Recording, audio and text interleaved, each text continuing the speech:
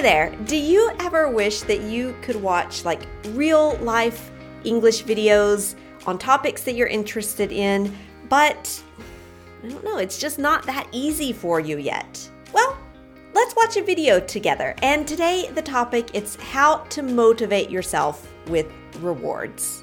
It's a good topic.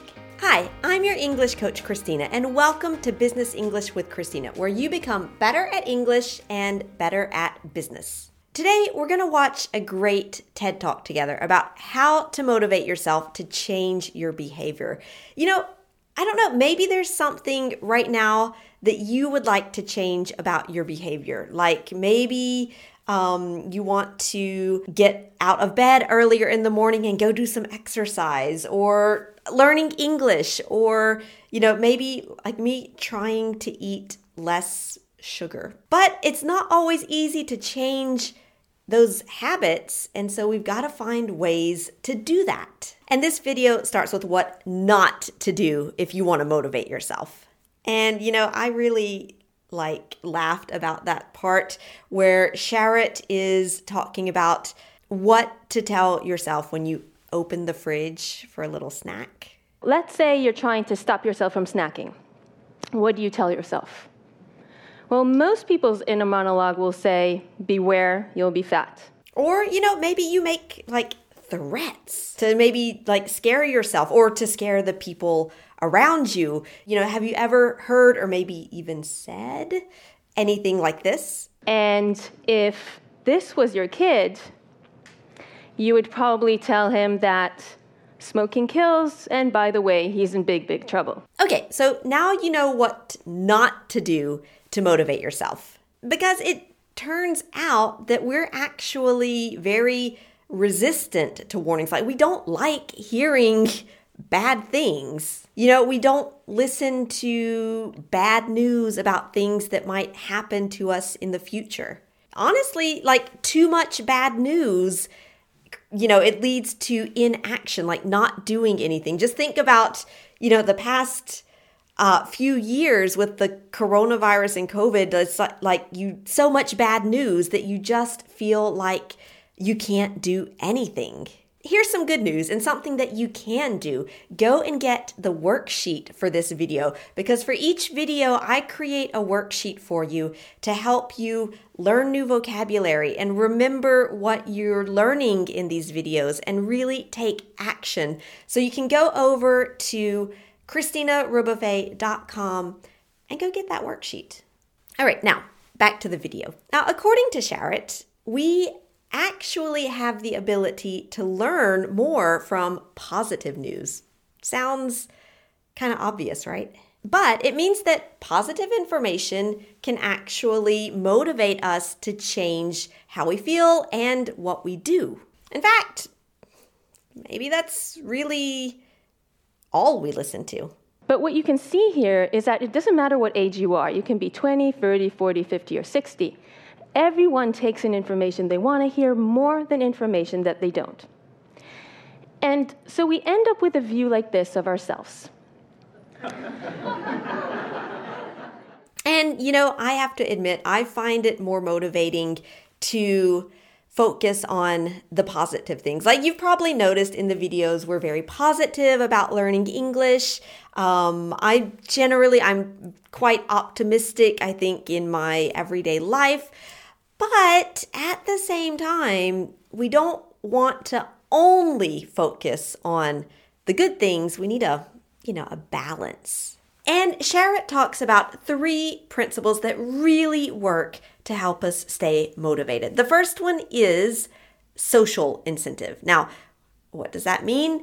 Basically, it's, you know, when you know that other people are watching you and watching what you're doing, like my cat back here, I don't know, is not watching what I'm doing.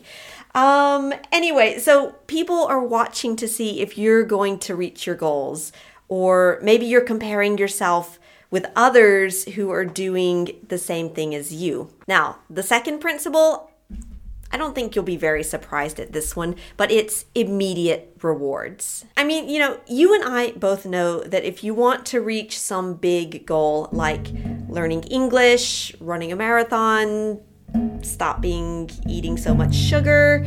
That is quite a long, hard process. But, the future is uncertain. So even like smart, intelligent people who are good at managing themselves and their time, we also need those immediate rewards. It's easier to change your behavior if you can get some sort of like immediate present happiness rather than like happiness 2 years later.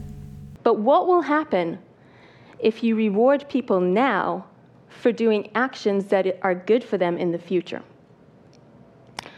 So studies show that giving people immediate rewards makes them more likely to quit smoking, more likely to start exercising, and this effect lasts for at least 6 months. So what's the final principle in staying motivated to make those big changes in your life? Progress monitoring. Basically, that means keeping track of your progress, noticing the progress, noticing the improvements that you're making, or just the steps that you're doing to move you closer to that goal. Like, for example, maybe you have like a checklist of the things that you want to do. And every time you do it, you check that off. And that is such a satisfying feeling of just checking something off your list. Or, maybe in your calendar, whenever you do something in English, anything, you just put it in your calendar or write it in a notebook and put a little smiley face next to it.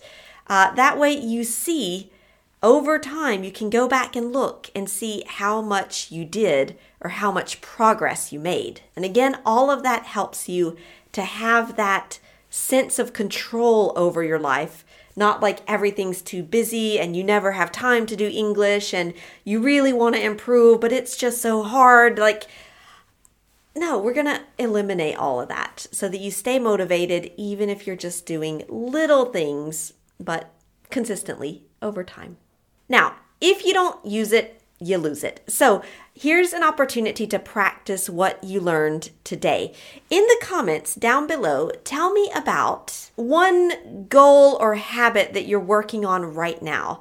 And also, let's get your motivation up. What is one immediate reward that you can give yourself for taking a little action on that?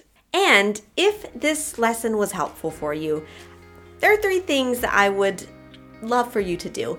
First, just give the video a thumbs up and subscribe to my channel on YouTube. It helps me to help more people improve their business English. You can, like I said, go over to my website, get the worksheet that goes to this video, and then come back and you can do a little bit of revision and work on that worksheet with me and this lesson. And then the final thing that you might want to do is continue watching this video, which is all about building up your English habits. And I don't know, maybe we'll start off on some grand adventure improving your English together. Anyway, thanks a lot for improving with Business English with Christina, and I'll see you next time.